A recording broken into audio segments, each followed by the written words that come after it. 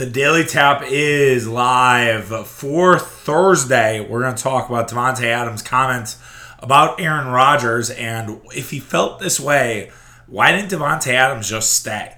We'll talk about that. We're going to also mention Mike Gesicki as a potential option for the Green Bay Packers. We're going to talk quickly about the balanced schedule. I have some thoughts on the Brewers' schedule for next season.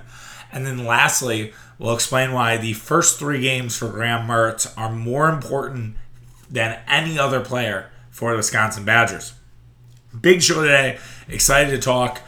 We are on social media, Tapping the Keg on Twitter, Tapping the Keg Sports, on Instagram, TikTok, as well as Facebook. We've been going well on TikTok this week. Good Packer content. Hope you guys are enjoying it, sharing it out. 450 actually on TikTok now, so I think we might get to 500 by September 11th. That's kind of my hope right as the Packer season starts. We're around 500. That's a goal I've made for myself. So we'll see if we'll get there. Also, make sure that you are rating and reviewing if you're already subscribed. If you're not subscribed, make sure that you do that. If you are checking us out because you're still looking for something from WSSP, I'm happy to bring that to you. And hopefully we're filling that void. We're getting to you in the morning. This is now the 3rd straight Daily Tap podcast that is being produced before the morning commute, so I'm very proud of that.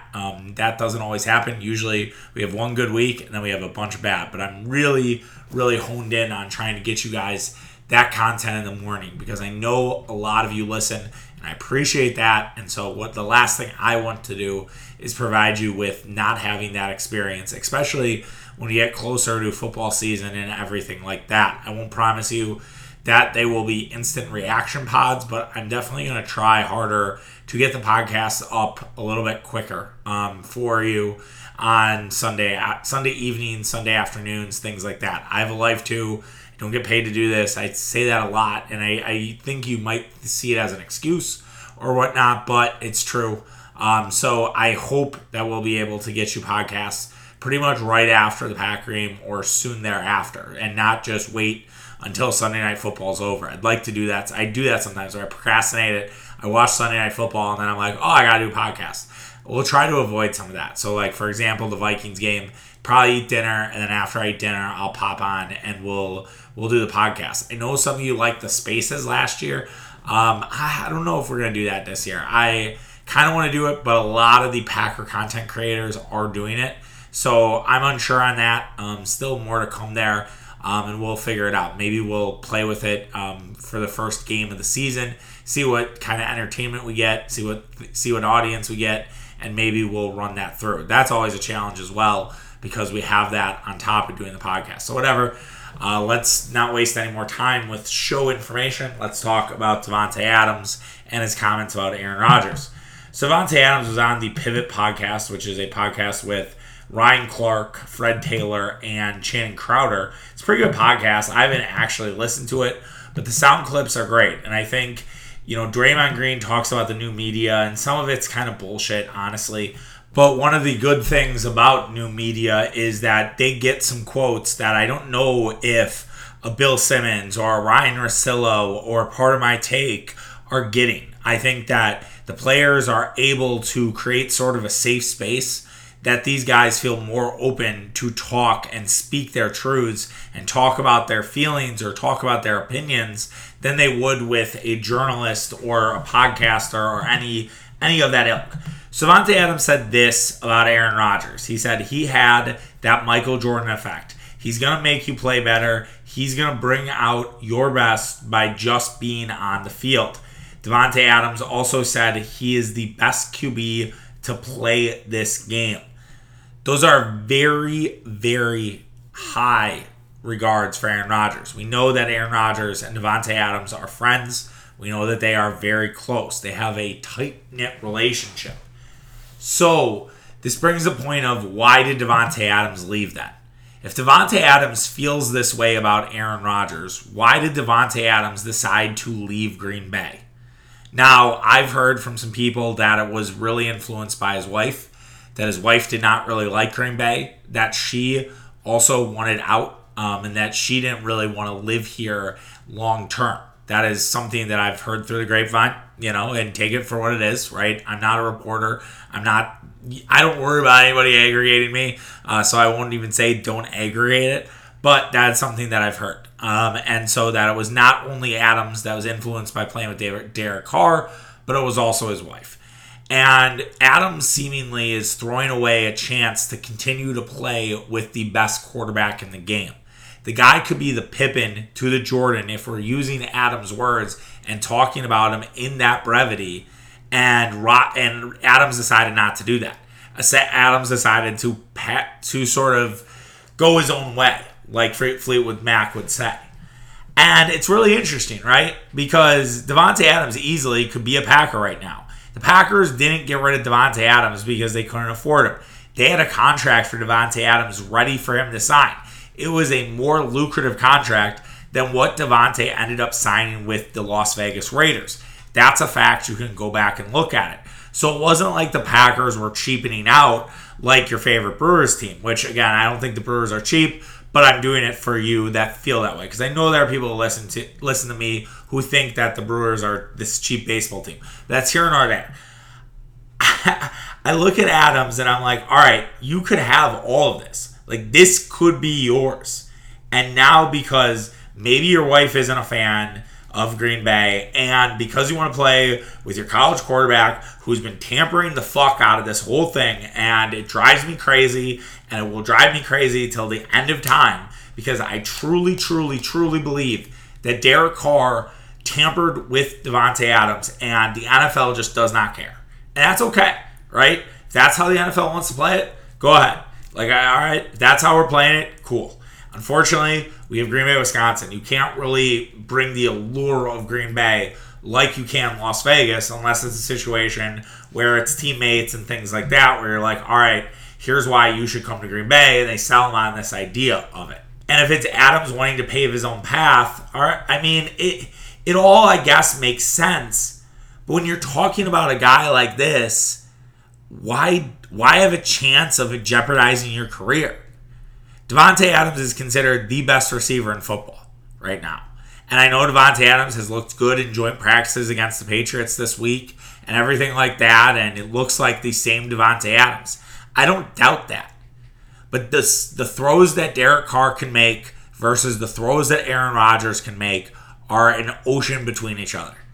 I know Derek Carr is a little bit of an above average quarterback. I don't think Derek Carr is like the 15th best quarterback. But Derek Carr isn't the best quarterback in football. Derek Carr isn't a top 5 quarterback. In no way, shape, or form he is. And on top of all this, besides all of the other variables that we just presented, Davante Adams now has to work for Josh McDaniels, who did not have the best resume coming out of Denver. Now, McDaniels has been a longtime assistant since the Denver days, but he's always seemed like quite a hard ass. That is quite the change for Matt LaFleur or maybe even Mike McCarthy. I did think Mike McCarthy at times could be rougher on the edges, but this will probably be the most hard-ass coach that Davante Adams has played with through his time in the NFL. Is he really ready to sign up for that? Again, right now it could seem great, but when you're 2-4 and you need a win and he's breathing down your ass, are you really going to feel the same way? Similarly, are you going to feel the same way when it's week 6 or week 8 and Derek Carr misses you again on a pass that you know Aaron Rodgers would make? My friend Murph had a great quote in his draft manifesto, what he wrote, and said, like, Davante leaving is a lot like Derek Carr, a lot like when you visit with your buddies in college. You have this great weekend, years later, you live it up. You're like, why can't we do this all the time? And then you do it a couple times in a row, and it's the same stories, it's the same shtick, it's the same people getting fucking wasted. And you're like, you know what? Like, I need to mix it up. I can't keep doing the same thing. So I really look at this, and I don't understand it whatsoever. I don't. Like, I'm not going to get this. I appreciate what Davante Adams says about Aaron Rodgers, and it should be shouted from the rooftop. And I understand that he is not comparing him to Michael Jordan. Of course, First Take ran with the latter and was like, oh, Davante Adams thinks Aaron Rodgers is Michael Jordan. He wasn't. Like, that's not what they were saying. They're saying he has that Michael Jordan effect. But, of course, they had to aggregate it a little bit to make it a good topic for Mad Dog Russo and Stephen A. Smith. And they went at it, and Stephen A. obviously on the side of Aaron Rodgers, big Aaron Rodgers guy. Mad Dog was not. He compared him to Jared Goff in the playoffs because he's a 500 quarterback. Forgetting really that the only loss in Aaron Rodgers' playoff career that's his fault is the San Francisco game. Other than that, Aaron Rodgers has been tremendous. I'd have to actually go back. I probably should do that. That actually would be a great exercise. Maybe we'll do that as a podcast of which playoff games were really Aaron Rodgers' fault. And I really think it's one game or maybe two. But Aaron Rodgers' record should not necessarily reflect how he's performed in the playoffs. The guy has come to play in the playoffs. Unfortunately, there are variables around him that he cannot control. Ladarius Gunther on primetime Julio Jones is not going to work out, and it didn't. And that's why the Packers got their asses kicked against Atlanta. Simply put, it's simple as that. Ladarius Gunther on Julio Jones was an absolute nightmare. And what's crazy is Aaron Rodgers was Arizona a couple plays away from being in another championship game where he would have lost. Carolina's defense was really good. They would have pounded Green Bay. Green Bay didn't have any receivers left. All of Green Bay's receivers were hurt. It would have been Aaron Rodgers, Jeff Janis, and some guy off the street. It's crazy to think about how many different things Aaron Rodgers went through for the playoffs. But we're not here to necessarily talk about Aaron Rodgers. We're here to wrap up with Davante Adams and why didn't he just want to stay? If Davante Adams feels this strongly about Aaron Rodgers, he could have stayed. But instead, he chose to do something different. And people just need to do that sometimes, right? Some guys and girls will quit their jobs even though they're on top of the world, even though everything is rosy because they need to shake it up. But I'll tell you what, I think this is a risky dice roll, pun intended, because of the Vegas Raiders. I think this is hitting on 16 for Davante Adams. I really do. Or even hitting on 17. I don't know how he can look at this and trust the infrastructure just because he played college football with that quarterback and he expects the relationship to be the same. I will tell you right now that the Packers can easily win the Super Bowl without Davante Adams. The Packers can easily win the division without Davante Adams. They can do everything that they did with Davante Adams. It's not even a Ewing theory thing. It's not like they're better without Davante. I've argued they might get more creative without him. And I wonder how that will make Davante Adams feel. And if you want an insight on other teams doing this, the Kansas City Chiefs are doing the exact same thing. They didn't pay Tyreek Hill. They're going with a bunch of guys. Now, they did sign some guys like Marquez Valdes-Scantling, former Packer, Juju Smith-Schuster, but their cupboard was a lot barer than what the Packers have in front of them. They didn't have Randall Cobb. They didn't have Allen Lazard. They didn't have those type of guys. Those guys did not exist on their roster. So we'll see what happens with the Green Bay Packers. It's going to be a very fun year to compare Davante Adams and to compare Aaron Rodgers without Davante Adams and the receiving core for the Packers. It will be under a microscope from the first game of the season till the absolute last. A nightmare for me is the Packers starting off slow, the Raiders starting off quick, Davante Adams having an awesome start to the season, and then it's hellfire and brimstone, and then we're defending this till the death. But I think when you defend it, you have to remember that this was Davante Adams' decision. He chose this, and now he has to live in it. And the Packers gave him a chance, and he told them he wanted to be a Raider. The Packers did him a solid and got him over to Oakland. It's unfortunate that that's what happened, but it is what it is. And for the comments on Aaron Rodgers, it's all true. Aaron Rodgers is as good of a quarterback as there will ever be in the NFL. And it's been an absolute joy to have my formative years watching him at quarterback. And I hope I get to do it all the way till middle of February this year and middle of February next year. And then he can ride off into the sunset. Sticking with the Packers, Mike Gesicki could be on the trade block for the Miami Dolphins. Doug Keed, I think it is, of Pro Football Focus, reported that Mike Gesicki might be a surprise cut for the Dolphins. And so instead of cutting him, they may look to trade him.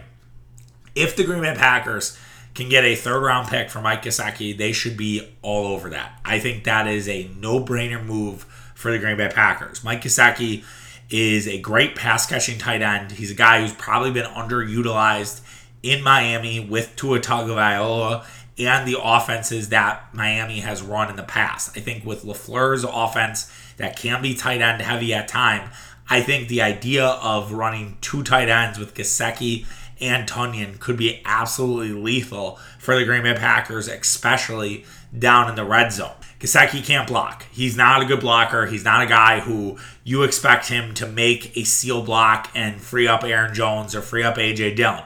That will still be the role of Big Dog or Jace DeGura.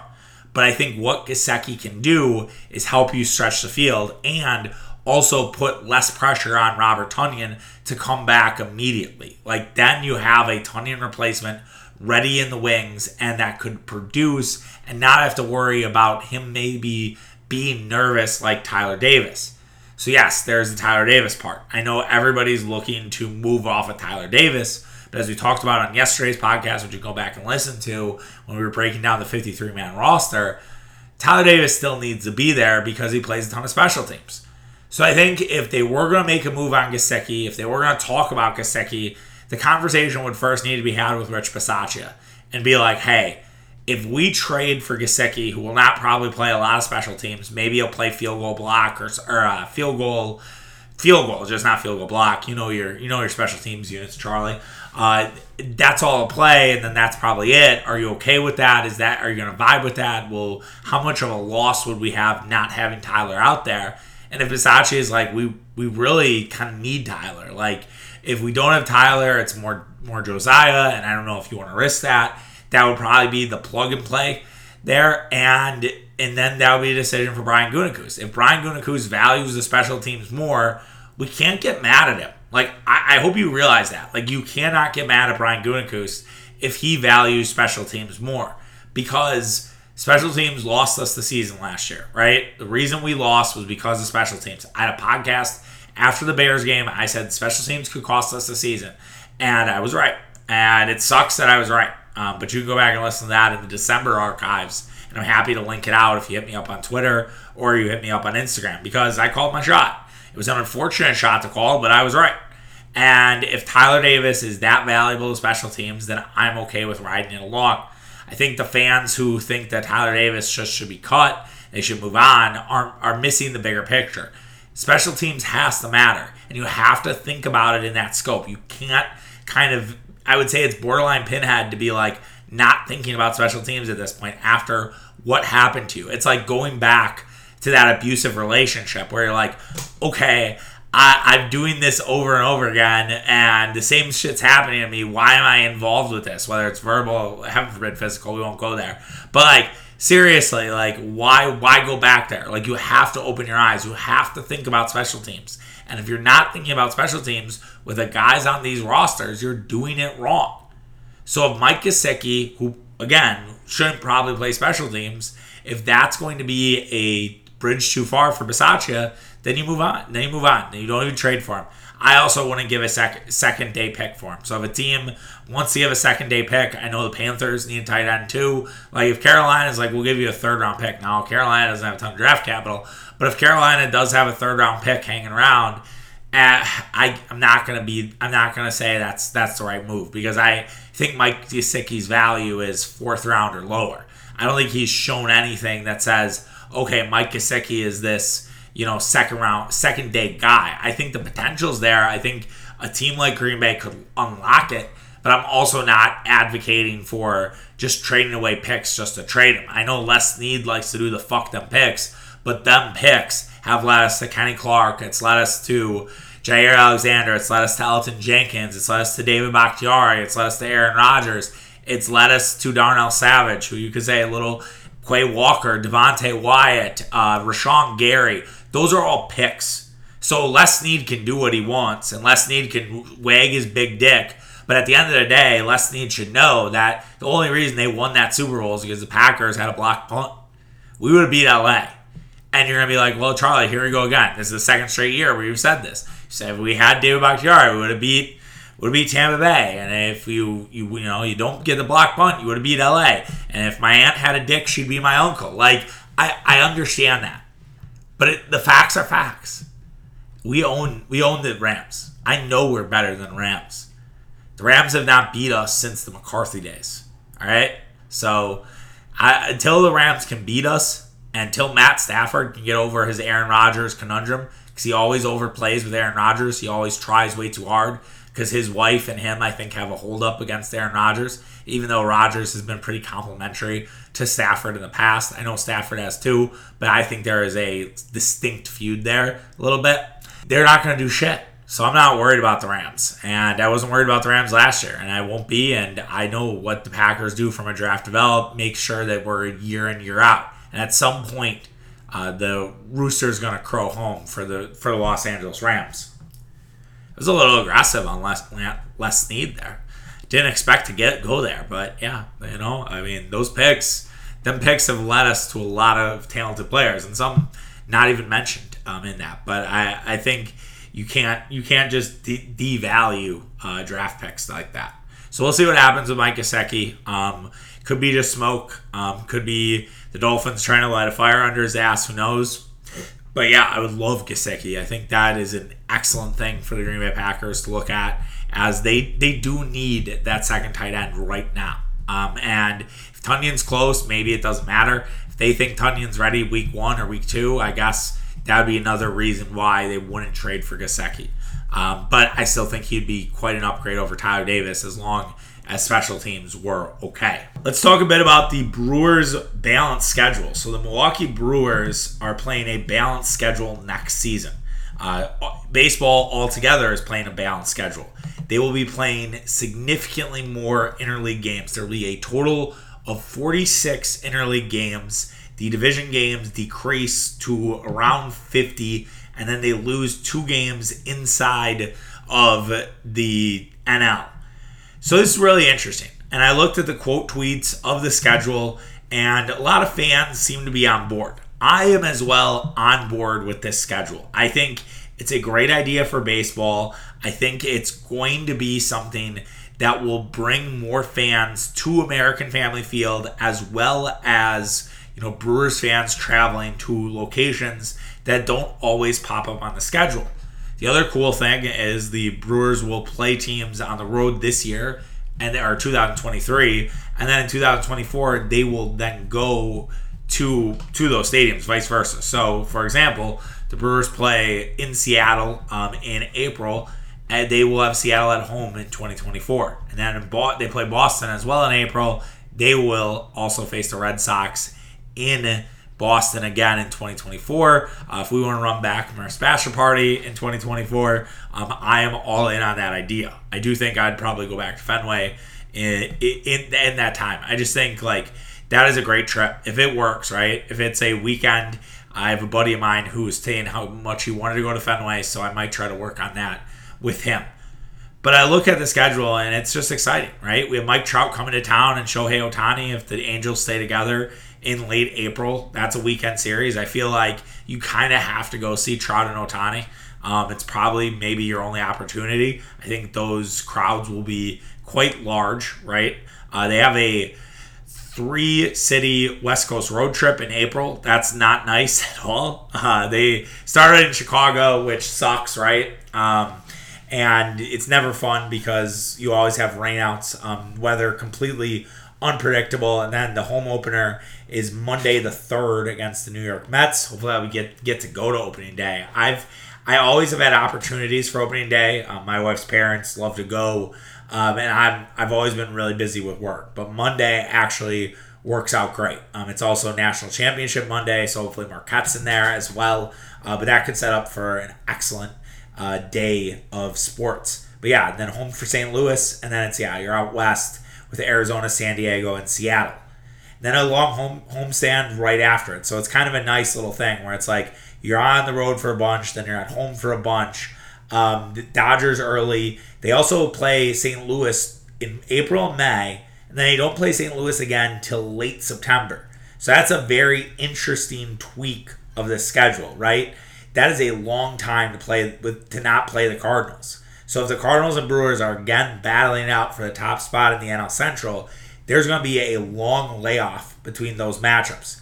Houston's another team that comes to town in May. It'll be early. It'll be a Wednesday series. But again, another team that's probably worth going out to see. So those are all fun. They do kind of get screwed on some of their weekend stuff, right? Like they have to play. They play Kansas City at home on a weekend. They play Oakland on a weekend. They play who else? They have a Cincinnati weekend in there. A couple Pittsburghs in there. I think I already mentioned Pittsburgh. Washington, who shouldn't be that good. Like, they don't have a ton of fun weekend series. I guess San Diego around the 25th, 26th, 27th. So if my Divine Boys want to come through, I feel like that's a perfect opportunity. So we'll see those guys here. But anyways, I'm all for the idea of a balanced schedule. I really like it. I think that the Brewers, who knows how much it will change their projection in terms of their season. We have a long way to go before the 2023 year. Right now, looking at it, it would have probably been a godsend for the Brewers, considering that the AL is just not that good this year. It's been the Astros and Yankees and then everybody else. I think the Brewers are 11-3 or 12-3 in interleague this season already. So I think they would have actually really flourished with the schedule this season. So it's a bummer that we have to wait another year for it, and hopefully it stays the same. But baseball could change on a dime, right? Like Pittsburgh, I think will be better next year. I think the Cubs will be better next year. Like the Cubs are scrappy right now. They beat the Cardinals again last night. And so I expect the Cubs to be there a little bit. I think the Cubs will make a splash. There's rumors they could go after Xander Bogaerts. I think the Cubs are going to be a fringe playoff team next year. And I think the same for the Pirates. I think the Miami Marlins are going to be good with their pitching staff. They just need to add a little more offense. And they have young offense ready. And it's a question of, is that young offense going to step up? Like JJ Belay and Jenar Encarnacion. Yes, his son makes you feel fucking old. I get it. Peyton Burdick is another guy who, they have talent there. It's a question of if it's all going to come through. So, the NL could be just as good as last year, if not better. And then the AL, who knows? I'm a little less savvy on the AL. I pay closer attention to the NL because the keeper league I'm in, so I know a little bit more. And I know those teams because that's who the Brewers are competing with every night. And I think that'll also help, right? I think you just get smarter as a baseball fan. You just know more about the American League.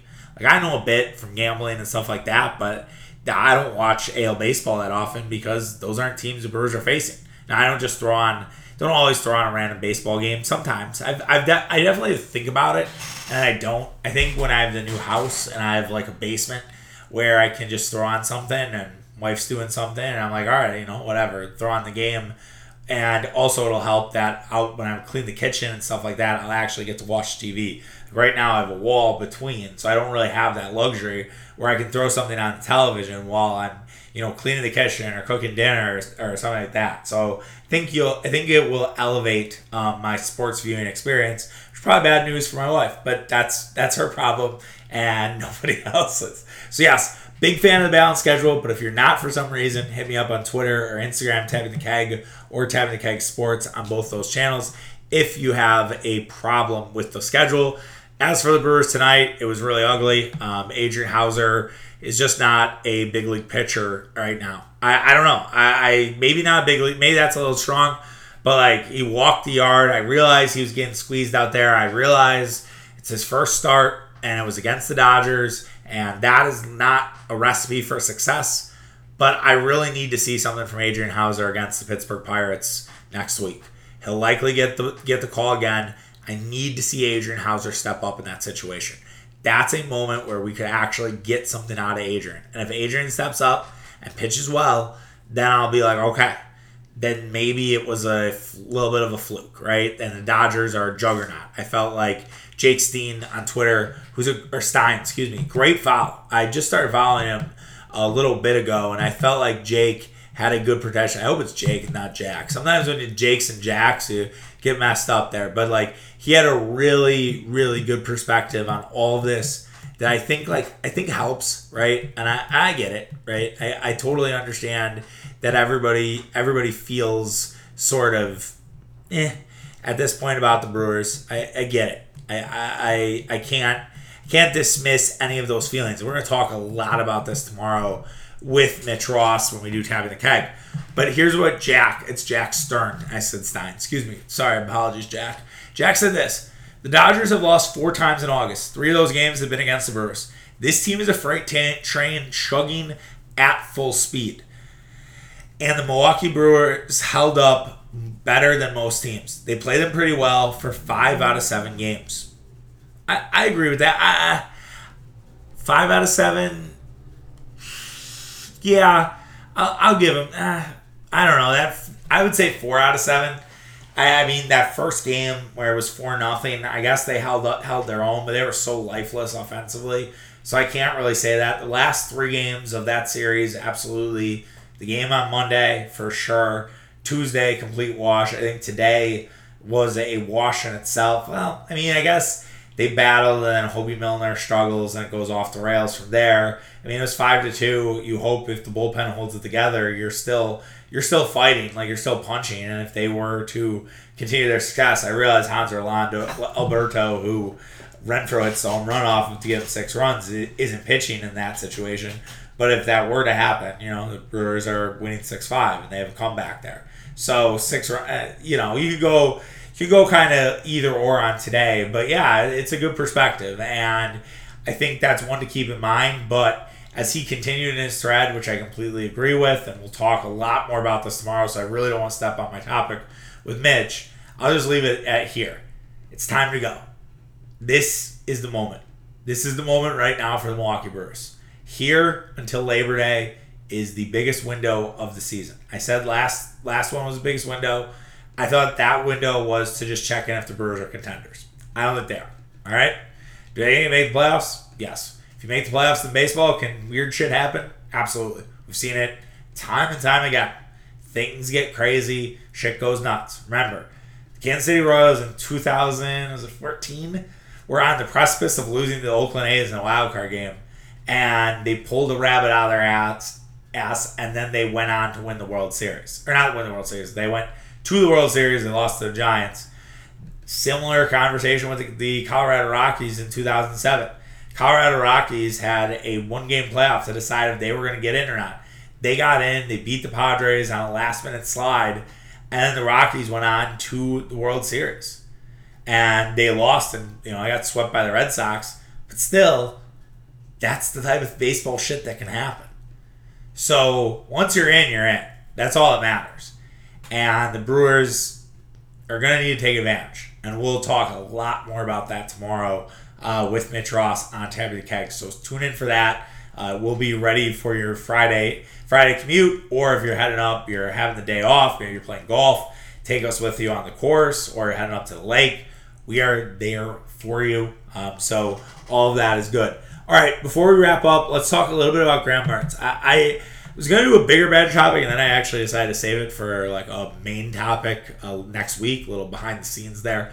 But I did want to mention this about Mertz, because I had this thought, and I feel like these first 3 games are so important for Graham Mertz. Like, I really do. I think it's not only for himself, I think it's for his fans, or not his fans, the Badger fans in general, and then I also think for the team.